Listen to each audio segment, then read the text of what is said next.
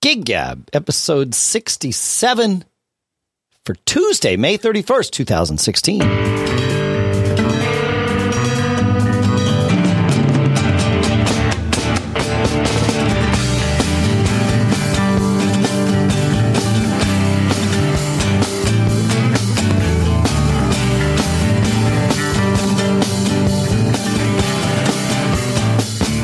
Folks, and welcome to Gig Gab, the Working Musicians podcast by, for, and about working musicians. I don't know. It's Tuesday morning. I don't know how to say this stuff. Here in Durham, New Hampshire, I'm Dave Hamilton.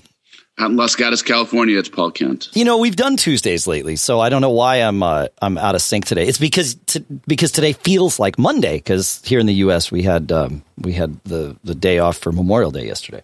And it's a little earlier than we usually do this. It's a bit earlier than we usually do this in terms of when the sun came up and all of that. Yeah. Actually, has the sun even come up for you yet, Paul? I guess it probably has by 8 a.m. your time. My eyes are still closed. Yeah.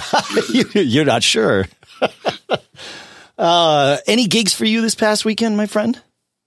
I had my first 4 in a row in a long time, and I'm definitely feeling the pain. So I did 2 acoustics. Both were 3-hour gigs, though, so pretty long acoustics. Yeah. And then the House Rockers had a club date Saturday night, and then our first outdoor gig of the year on Sunday. Great crowd, big stage.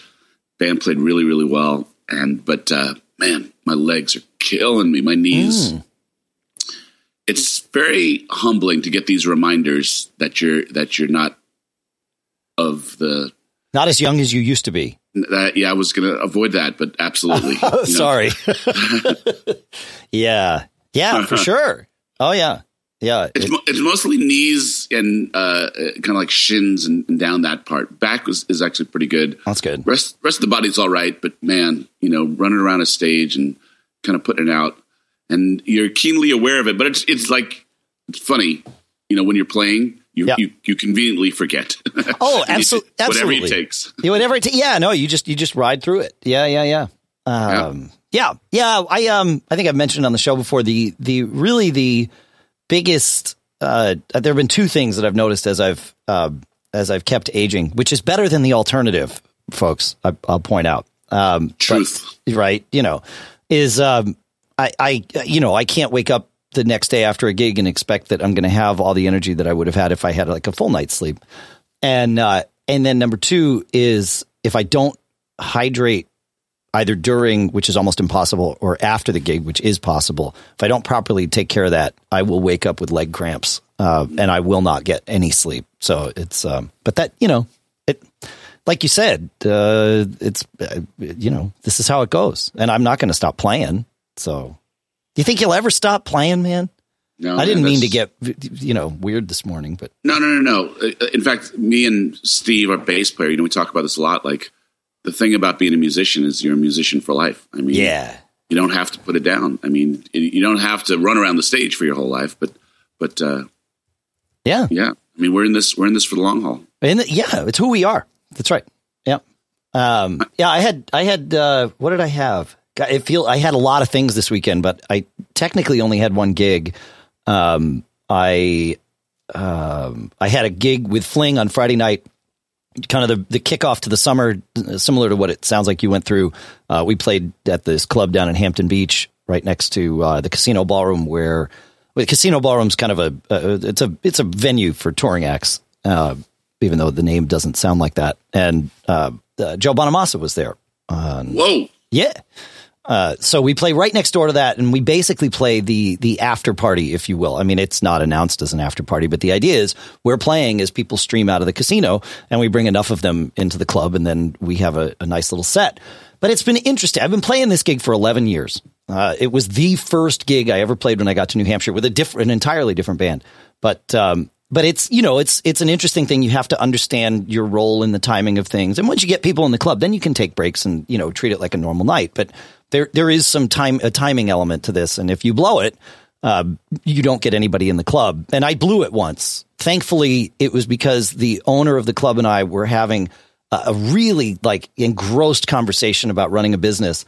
And literally we're standing there on the street where these people are like streaming by us, and we're like, God, where are all these people coming from? And we just stayed in the conversation, and finally, 10 minutes later, the guy's brother comes out, and he's like, what the heck are you doing? He's like, how come you're not playing? The owner was like, oh, that's what was going on. Crap, we missed it. So, I had an excuse. I had the right. Fault. Yeah, I had the right excuse. Yeah, exactly. But Friday night worked out great.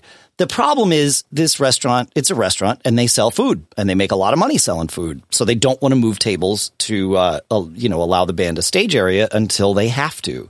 And they don't really care if the band is playing earlier than, say, 10:15 or 10:30, whenever these shows let out.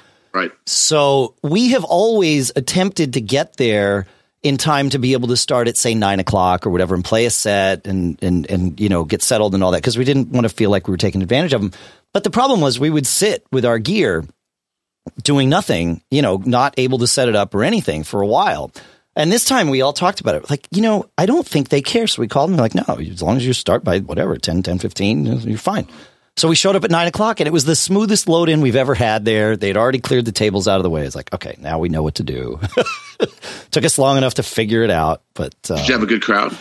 We did. Yeah. I mean, it started, when we started playing, the crowd in the club was relatively light because the dinner crowd had sort of faded down, and there were some, regulars in the bar, but for the most part, we pulled people in off the street, which is how it works there. And then the place filled up, and it was, I would say, it's always interesting. The crowd, based on who just played next door, you get this, you get a different cross section of people.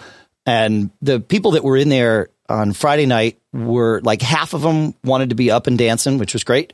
And the other half just wanted to sit and watch a band play, which makes. You ever get the guys who finish next door coming to your club?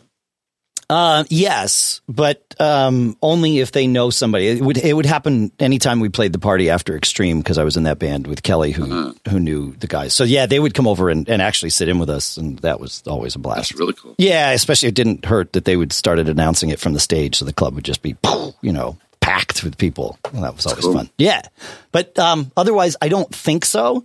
But I wouldn't necessarily know, because they don't. Sometimes it's people like Joe Bonamassa, who certainly I would recognize. Perhaps not everybody would recognize. I would. Yeah, I know. Yeah, right. Most listeners to this show likely would recognize him, but other people might not. But other times it's been, like the Fab Four or the Fab Four rather played once, and so I mean I would know if Will Lee walked in the room, but I don't know if I would probably recognize the other people in that band. But there are bands where I don't know, who knows. Joe would probably be in one of my top 5 musicians I'd like to meet, and not because he's like the most famous guy in the world, but he seems like the most genuine, great guy. Like he's given so much of himself to help other guitarists. Yeah. Everything I've ever seen of him, he just seems like such a good guy. I would love to, and obviously virtuosity. Yeah. But I would love to meet. I'd love to meet Joe Bonamassa. Yeah, he knows where he came from. For sure, he's humble.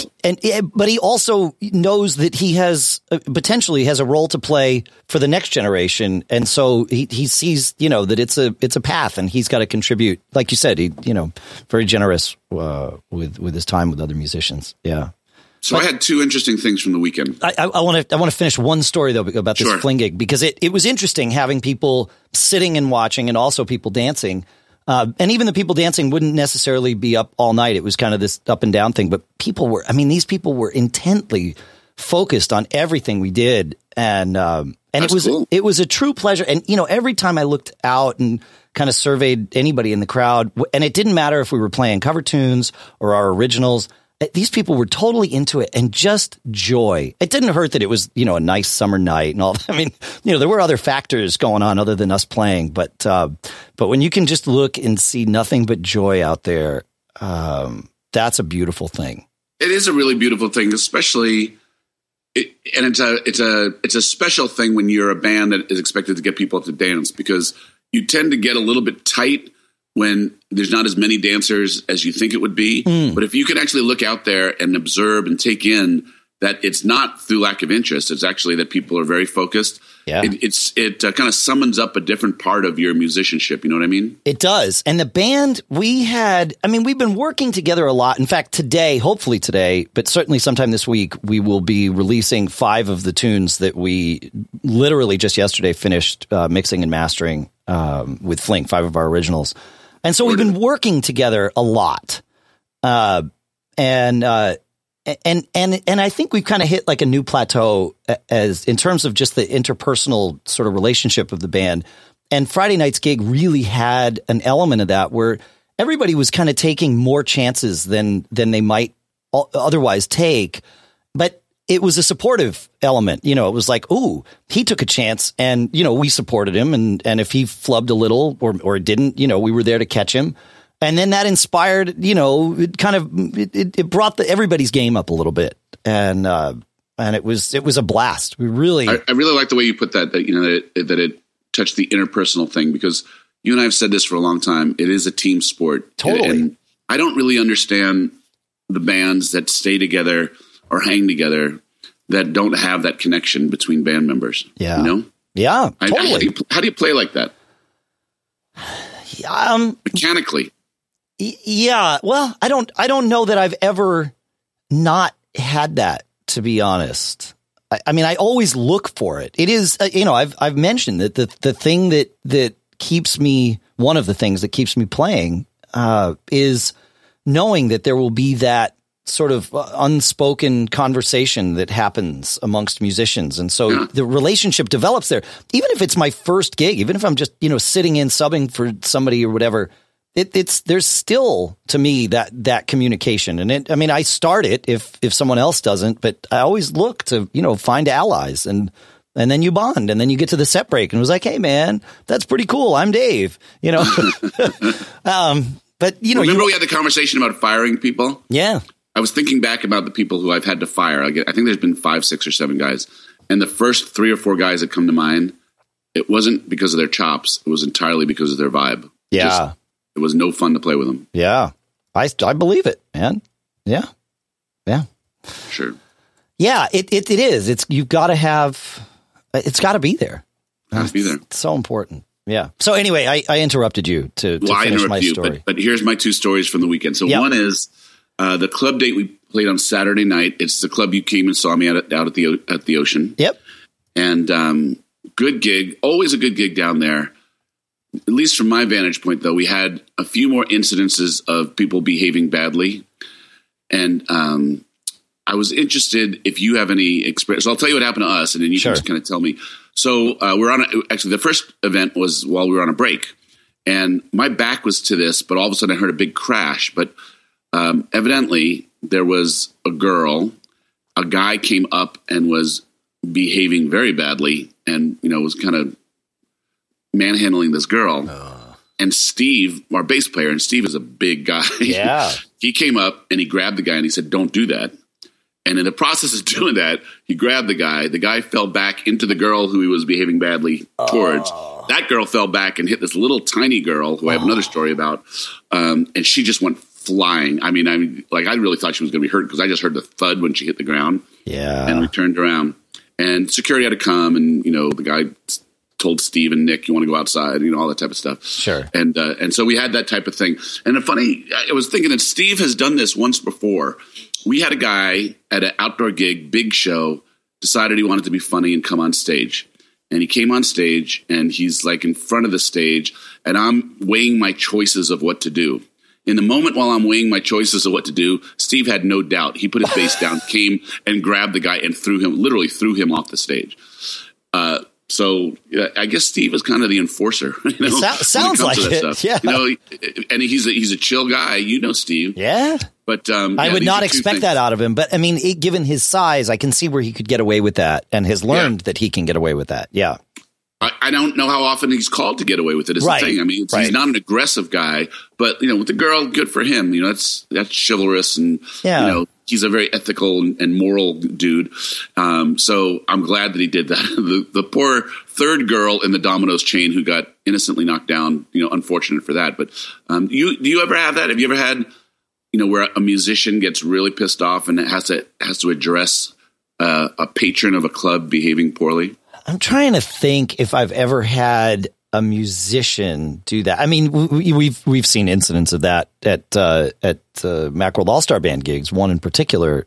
But no, not typically. If I see something going down, I will get the attention of the security staff at the bar. And I mean, I've seen that many times. I always feel like it's better if the band stays out of it. Because you're in a weird spot there. What if they come on stage? Oh, yeah, I've seen that happen. But you know, I'm it's weird for me because I'm always behind the kit, right? So you're the farthest way to go. I am a spectator to these things. It's never been otherwise. So. And I've seen it where I remember when I played with Murray a couple of times. We played Murray Woods, who was the guitar player and singer in the blues trio that I played in down in Texas. And Murray would, people would come up on stage because people would be having fun and they'd have a little too much to drink or whatever. And then they'd come up and he would sort of just push them off the stage. And he was a little guy. I mean, maybe 5'9", scrawny guy, but wasn't afraid to just, no, get out of here. You got to go. But he would always, he would always say something to them into the microphone first to get the attention of the club so that there was someone aware of what was going on as he got rid of them from the stage, and perhaps they could be, greeted when they got off the stage by someone that might be able to wrangle it in. I do remember two bar fights, big bar fights. One of them was at a club actually not too far from where I played the other night. And we were playing Sweet Home Alabama. I was there with a different trio. And all of a sudden, these two girls got into a fight. I mean, like bottles smashing, hair pulling right in front of the band. I mean, there was a dance floor ish kind of thing, but there was no stage. So the only separation that existed, other than maybe a mic cable running across the front, was a virtual wall. But thankfully, people sort of respect that. And so it started with these two girls right in front of us and became this huge thing. It was a biker bar. And it was amazing watching this happen. We as a band knew not to stop playing because that fourth wall comes down potentially when you stop, and then suddenly you're involved in whatever this mess is. But I wouldn't know to stop playing, actually. Well, now you do. How did you know? Oh, we all just looked at each other like, keep doing what we're doing. Yep. I don't know that you would need to know that ahead of time. You'd figure it out in the moment. I think you're like, just pretend like, yep, it's all good. But by the peak of it, it probably was 10 people, just like, and some of them really big guys. And the bouncers at the club, it was amazing to watch this. They came, they sort of semicircled around half of this group and just started driving them toward the door. The fight's still happening. I mean, it's like it's smoke and bottles. Was a tactic. It was a tactic. And by the time they got to the door, there was a police officer there to greet everybody. Wow. Yeah. And it was like, awesome. All right, good. Well, the fifth verse of Sweet Home Alabama can now end. And, we can wrap this up here for you. Yeah. Yeah, it was not cool. It's unfortunate. It's unfortunate. Yeah. But it was, I mean, the cool part was that the club was absolutely ready for this and knew exactly what to do. Clearly the bartender, got on the phone with the police while the bouncers, they had a plan of attack and that was good. And I feel like based on my experience, every club has some level of a plan of attack. I mean, a club that's a biker bar probably has a little more detailed plan than just like a wine and cheese bar, perhaps. But chances are, unless they're a brand new club, they've dealt with something like this before, and they're pros at it, and they have their own way they want to handle it. And that's always my feeling. It's like get myself, or if there's someone who's truly in danger, that's different. But otherwise, it's, alert the club and let them do what it is they've already planned to do for this. You have to have that plan with alcohol involved. Say 17 years, we've never played around a bar fight. Well, I've noticed that clubs where some clubs are just chill and there's no, there's alcohol involved. You think the chance is always there, right? Yeah, well, there's chance. And then there's the type of room it is and how much hormones, interact there, right? And it definitely depends on the age of the age and clientele, for sure. But I've seen it where there's, we have a phrase, it's one of the two F's, right? People come out looking for a fight or looking for love. And some clubs it's not an F. Oh, did I skip that? Sorry. Some clubs it's like the fight is the response, and other clubs it's the other one, and that's what people are there for. And I much prefer to play the latter, but sometimes you wind up playing the former. But what's interesting to me is based on what I've seen, especially around here, clubs are one or the other, and it's rare to go to a club on a different night and see it change. Like there's this one club called the Gaslight where we play. Sometimes we play electric, but mostly it's acoustic gigs. It's out on deck right in downtown Portsmouth. Great place, and it really turns into a meat market. Where people it's fascinating to watch the dynamics. From the stage where people are finding each other and connecting with each other and all of that good stuff. But there's never a fight there. But there's a lot of people looking for love, which is great. I don't think the House Rockers aren't playing those venues where people looking for a fight are possible. And maybe, I don't know, maybe it's because the venues that I look for us are ones that are going to have a big enough stage or, those types of things. But, and now that you're phrasing it that way, I could think of what those clubs would be in California, in Northern California. Sure. But I guess we're lucky and we're picky, and I don't think my guys would put up with, we don't need a gig that badly that we would play a gig, even if the money was decent, that if it wasn't an entirely safe environment. Yeah. No, I'm the same way. The clubs that I've played where there's the fights, those, it's like, okay, that's the last time we're going to play here. Yeah. And in fact, there was one club in Portsmouth called The Page where we played there twice. And the first night we saw like a little skirmish, but it was like, okay, these kinds of things happen occasionally. It wasn't a big deal. It was just two people, a little bit, and then it was broken up by their friends. And it was like, okay, fine. I almost didn't even remember it until we played there the next time, and there was a huge fight. I was like, oh, wait a minute. What is with this place? And then, like a week later, somebody was killed in a fight right outside. It started inside, and it finished, unfortunately, terribly, unfortunately, outside. And the club closed and hasn't opened since. In fact, nothing has existed in that place since. And before the person was killed, but after we did that, we were like, okay, we're done. Yeah. We had another gig booked there. It was like, guys, I think we got to cancel that gig. And, there was some discussion, and then the club closed down. It was like, all right, well, there's no more discussion. Decision made. Decision made. Thank goodness. Yeah. Well, so hearing you say that, so the second part of my story from Saturday night was about halfway through the second set. So it was about a 275, 80-minute set gig. Yep. And about halfway through the second set, the girl who got knocked down that I was referring to in the first story, so she didn't even look 21 to me, all right? So she's dancing right in front of the stage, pretty provocatively, overly provocatively, and she's kind of working her way up and down the stage, from one end to the other. And then, like I said, about middle of the second set, some guy appears to be with her. And I'd observed this guy because he looked like out of it. I mean, he didn't look right. Yeah. And then, so she's dancing right in front of Nick, and this guy is behind her, and his hands are all over her. I mean, entirely inappropriately all over her. Yeah. And I actually stopped what I was doing. The song kept going, but I stopped what I was doing. I said, don't do that.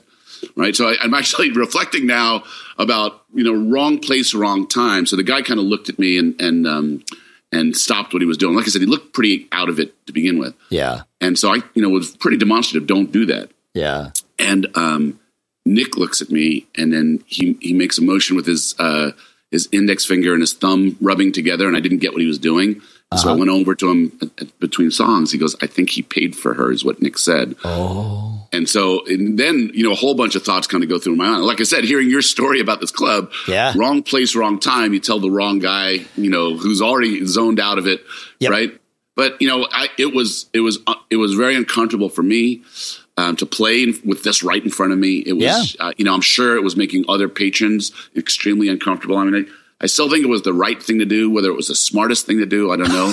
But, yeah, well, and that's sort of why it's always, clubs. We're not it's not my job to police the people there, and part of the reason that it's not my job is I am not trained to do that. I do notice a lot of things as you do too. I mean, and I mean, I think that's one of the best things I enjoy about this family that we are all part of, this brotherhood, if you will, but it's a sisterhood too. So it's a family of musicians. Is we all have these stories of things we've seen from the stage, and it's a view that most people, in fact, almost everyone will never get to experience. But there are those things, but because it's this somewhat abnormal perspective on people in a very different, loose, if you will, environment, you have to sort of, you have to process it. I find that I have to process it differently than I would if I was a patron, at the place. And some of that, there is a responsibility, no doubt. And you do have some control over it. If you see people getting out of control, you can say, hey, look, stop doing that. And I remember I saw They Might Be Giants actually years and years ago, before they became like a band that also played for kids. And I guess they were playing for kids. They were just, maybe 19 to 25-year-old kids. And it was in New Haven at a place called Toads. Very famous club in this area, actually. Heard of it, yeah, right. And the people were moshing, and you could tell the band was like, "What's going on here?" And finally, after 3 or 4 songs, they stopped and they said, "This moshing thing, I need to tell you, our fans don't do that. So you guys got to kind of stop, because this isn't what's going to happen tonight here." And sure enough, people chilled out, and then it was a great show. So you can control, you can exert some control there, but it has to be very, very, very calculated, I feel, and very very thoughtful, I guess. My mind is kind of going all over the place as we're having this conversation, because on one side of me, when you're on the stage, are you passive, or are you you are accountable for the environment? So that's kind of a cool story. Interesting that they would take the chance of alienating an audience. But you know what? If you're bad enough, that's what you do, because it's your house while you're up on stage. Yeah. And maybe that's the right thing to do. So now I'm thinking that, I shouldn't feel so bad about what I did, because that's the right thing to do. There are 100 other people trying to dance, and who wants to look at that? Right. So, be the guy when you're on stage is certainly one way to look at it. Yeah. And maybe a different way to handle that, instead of don't do that, it's more of a, hey, not right here, buddy. Yeah. I mean, I was a little incensed about it. Of course. I don't have to take it out on him. Correct. The guy's got clearly, a world of problems of his own. So right. You're right. The smart thing to do is talk people off the ledge, or give them a chance to do the right thing. But that's, it's hard in the moment. The sociology of being a musician. We're not all, trained to talk people off the ledge. We're not trained. No, I mean, I don't know that I would have thought of that in the moment, but as we're having the conversation and, 5 minutes after you've told me and it's processing, it's like, oh, here's a different way to handle it. Yeah. Well, can you go back in time? No. I was listening, speaking of interacting with the crowd, I was listening to Bare Naked Ladies' latest live album. They did one, they recorded it back in July at Red Rocks in Colorado. And it just came out, so I was listening to it on Apple Music the other day. And it's their first live album since Stephen Page left the band and all of that. But it's I like live albums. I find that a lot of my favorite albums are always live, and part of it is the performances, but part of it is hearing how a band works live in every facet. How do they address these songs that might have been creations of the studio, but also if I get the chance and they put it on the album, how do they deal with the crowd? And Ed Robertson, who's the remaining lead singer of Bare Naked Ladies, was walking the crowd through a sing-along thing. He was teaching them the lyrics for this thing. It was kind of a call and answer. He's like, it's very, very, very easy. He's like, when I sing this, you sing the same thing back to me. And he's sort of playing his guitar in time and showing people how it goes. And the band started sort of ramping up into the song, and you can hear kind of, it's doing what you would expect it to do. And this is all very, I don't know if it's scripted, but it's certainly not the first time they've done this. They know what they're doing. They've got a crowd of 9,000 people there at Red Rocks, and they're doing what they're doing.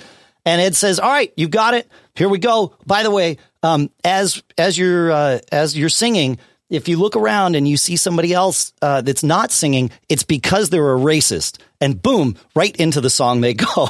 It's like, man, you've got to have that crowd in the right spot of the palm of your hand. It's like that word is an incendiary word. Wow. It hits you the wrong way. Yeah. And he got to the end of the song and thanked the crowd. He's like, thanks so much for singing along. You sounded great. I hope none of you felt pressured into doing that. Yeah.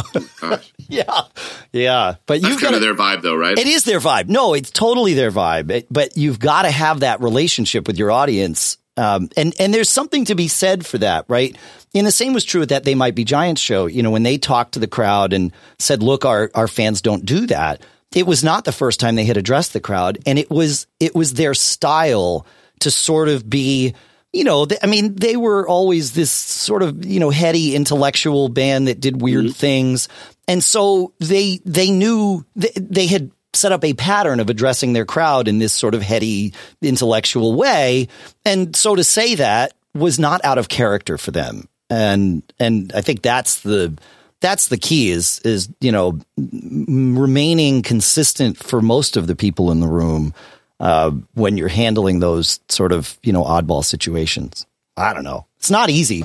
It sucks, in fact, when you got to deal with that. But would love people when they post on our Facebook page if they want to share some stories from the stage. Would be really cool. I mean, we'll read them on the air here, and I think those are things that bond all musicians together, because I'm sure there's some facet of the stories that I've just told that, whether it's violence like you shared, or whether it's just people behaving badly in other ways that we've all observed if you play in a club, if you play anywhere. I will say that playing these outdoor gigs gives me a greater appreciation. So, the same people who go to the club philosophically to go to these outdoor gigs, but it seems like the vibe in these outdoor gigs, I mean, we get people who, I'm thinking about this guy who comes to a lot of the outdoor gigs. He's an older guy. He's there when we get there to set up. That's cool. He comes with rubber snakes all wrapped around his neck, and he just is a freak. He's just awesome. That's awesome. I have such a great appreciation. So anyway, people behaving badly is an interesting topic. I have one last thing to tell you about. Sure. This may take us into a whole nother episode, but we've been playing this club in my town for a long time, for the last 2 years. Okay. We've invested quite a bit into playing in this club. And, originally it was a really low paying gig, but it was something I knew I wanted to get us into. We played one show there at a low pay. And then after I said, hey, how about if we just take the door? No guarantee. Yeah. And the guy was totally fine about it. And this is a club I told you about that we play a 7:30 to 10:15 gig, and then the DJ starts at about 10:15 and goes till 1. Got it. Yep. And there's many arms and legs to the history of us playing in this club. But I got a call from a friend of mine whose band was playing there on Saturday night, and he was like, "Hey, what do you hear about this couch that they put on the stage?" And I said, "Oh, I think a lot of times after the band plays, they use the stage as like a bottle service." Yep. Right. And because we've been rushed off the stage a few times so the people who paid for bottle service can get their seating. And there's this kind of rising tension, that we've done very well. We've invested very, very hard in building an audience there. And we're consistently drawing about 200 people when we play there. That's good, great. Right? Yeah, that's good. Yeah. Anyway, so the couch. So my buddy's band, I said, they do this bottle service. It's removable furniture. You'll get there and you move it off. So he gets there and he starts sending me pictures. They have built a built-in couch along the back edge of the stage. So it was a hard wall at the back end of the stage. And there's a built-in couch that basically takes about 2 to 3 feet of distance. And like our 10-piece band's already like a clown car packing everybody up there. There's no freaking way. Yeah. So the point of this, and so he was really ticked off that they weren't really giving any heads up Sure. The guy hasn't called me. So 2 years, we've filled his club from 7:30 to 10:15. Yeah, we've made our money, but that would have been dead time for him, the guy who owns the club. And I will hearken back to our last conversation where I say that I have a personal issue with respect. Yeah. I think a call that says, "Hey, we're changing our stage. You may have a problem fitting on it," would have been an appropriate thing. Yeah, I'm with you. I'm with you on this. It's his business. I don't deny in any way. Sure. But as a businessman, not only have we made him a lot of money by bringing a lot of people in, I've referred other business to him. I mean, just as a businessman, and everybody who I tell this story to says, "Hey, if he's making more money in the bottle service, the money is speaking." Sure. That's it. I totally respect that. Totally get it. Wish them well. But I do think that there's if you are a business person, why wouldn't you not keep the people who are rooting for you and trying to do things for you? Why not include them in some kind of a conversation? Not necessarily ask their permission. That's not what this is about. It's his club, not yours. Totally. That's right. But I think part of it is because I've seen this, and perhaps this goes beyond what I'm about to say, but maybe not. I've seen clubs make changes or tell bands to set up in areas that are completely impractical for that, right? They make a change like this, or maybe not like this, but they make a change to the area, and you show up, and it's like, well, dude, this isn't going to work. Why? Well, because we can't have a speaker right here because you've got a doorway. Oh, we didn't think about that, right? And there is that process. They're running a club. They're selling booze and food and entertaining patrons. They're not thinking about the logistics of exactly how a band gets set up. It's not like if you or I ran a club, right? We would just see that stuff because we have decades of it would be impossible for us to ignore it, right? And we walk in and it seems like, how in the world could somebody possibly have done this, knowing what's supposed to happen? But they don't really know what's happening. They know that a band sets up over there. That's it.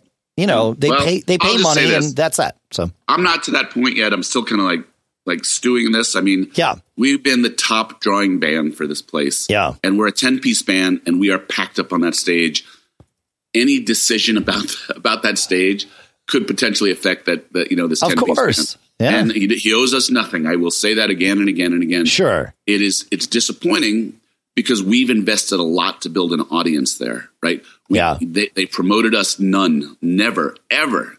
They put ads in the paper for the DJ that's going to be there after us, but really there's been so we've done a lot to drive. And, now there's 200 people who like to come see us once a month at a club environment that, they're not going to know what the heck happened, right? Yeah, that's right. So, the next part of the discussion would be, the way that we phrase, and I know that there's some of the people who come to see us who listen to the show, and what I'm processing through now is be professional. So talking to the other musicians who are listening out there, when you have any kind of a divorce in any kind of a business situation, be professional. I'm not going to take to Facebook and tell our fans, "Hey, this is terrible." Go complain to them. That wouldn't be my style, and I don't think it's the right thing to do. But, I think people are going to say, what happened?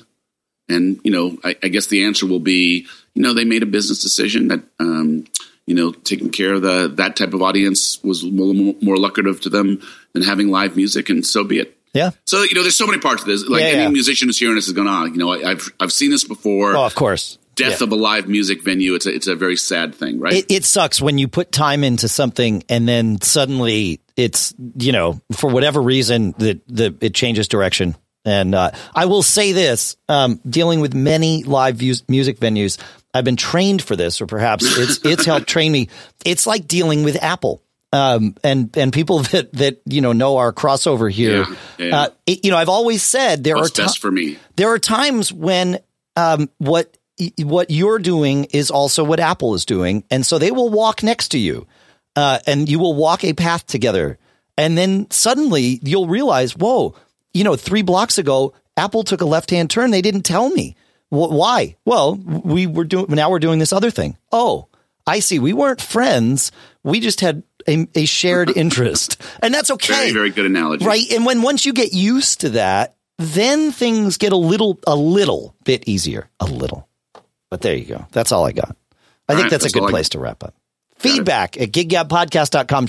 Tell us your stories from the stage. That I feel like that's a segment now, because they are infinite. So please, Tales from the Stage. Yeah, for sure. And you can find us on Facebook. We'll make it a coffee table book. There you go. Oh, perfect. If you have pictures, send those along too. Ooh, family show. Yeah. That's exactly. But send the pictures because we've seen them. It's all good. Yep. Facebook.com/GigGab podcast is where you can find us there. And we will see you next week. Thanks, Paul. Hey, Dave. Have a good one. You too.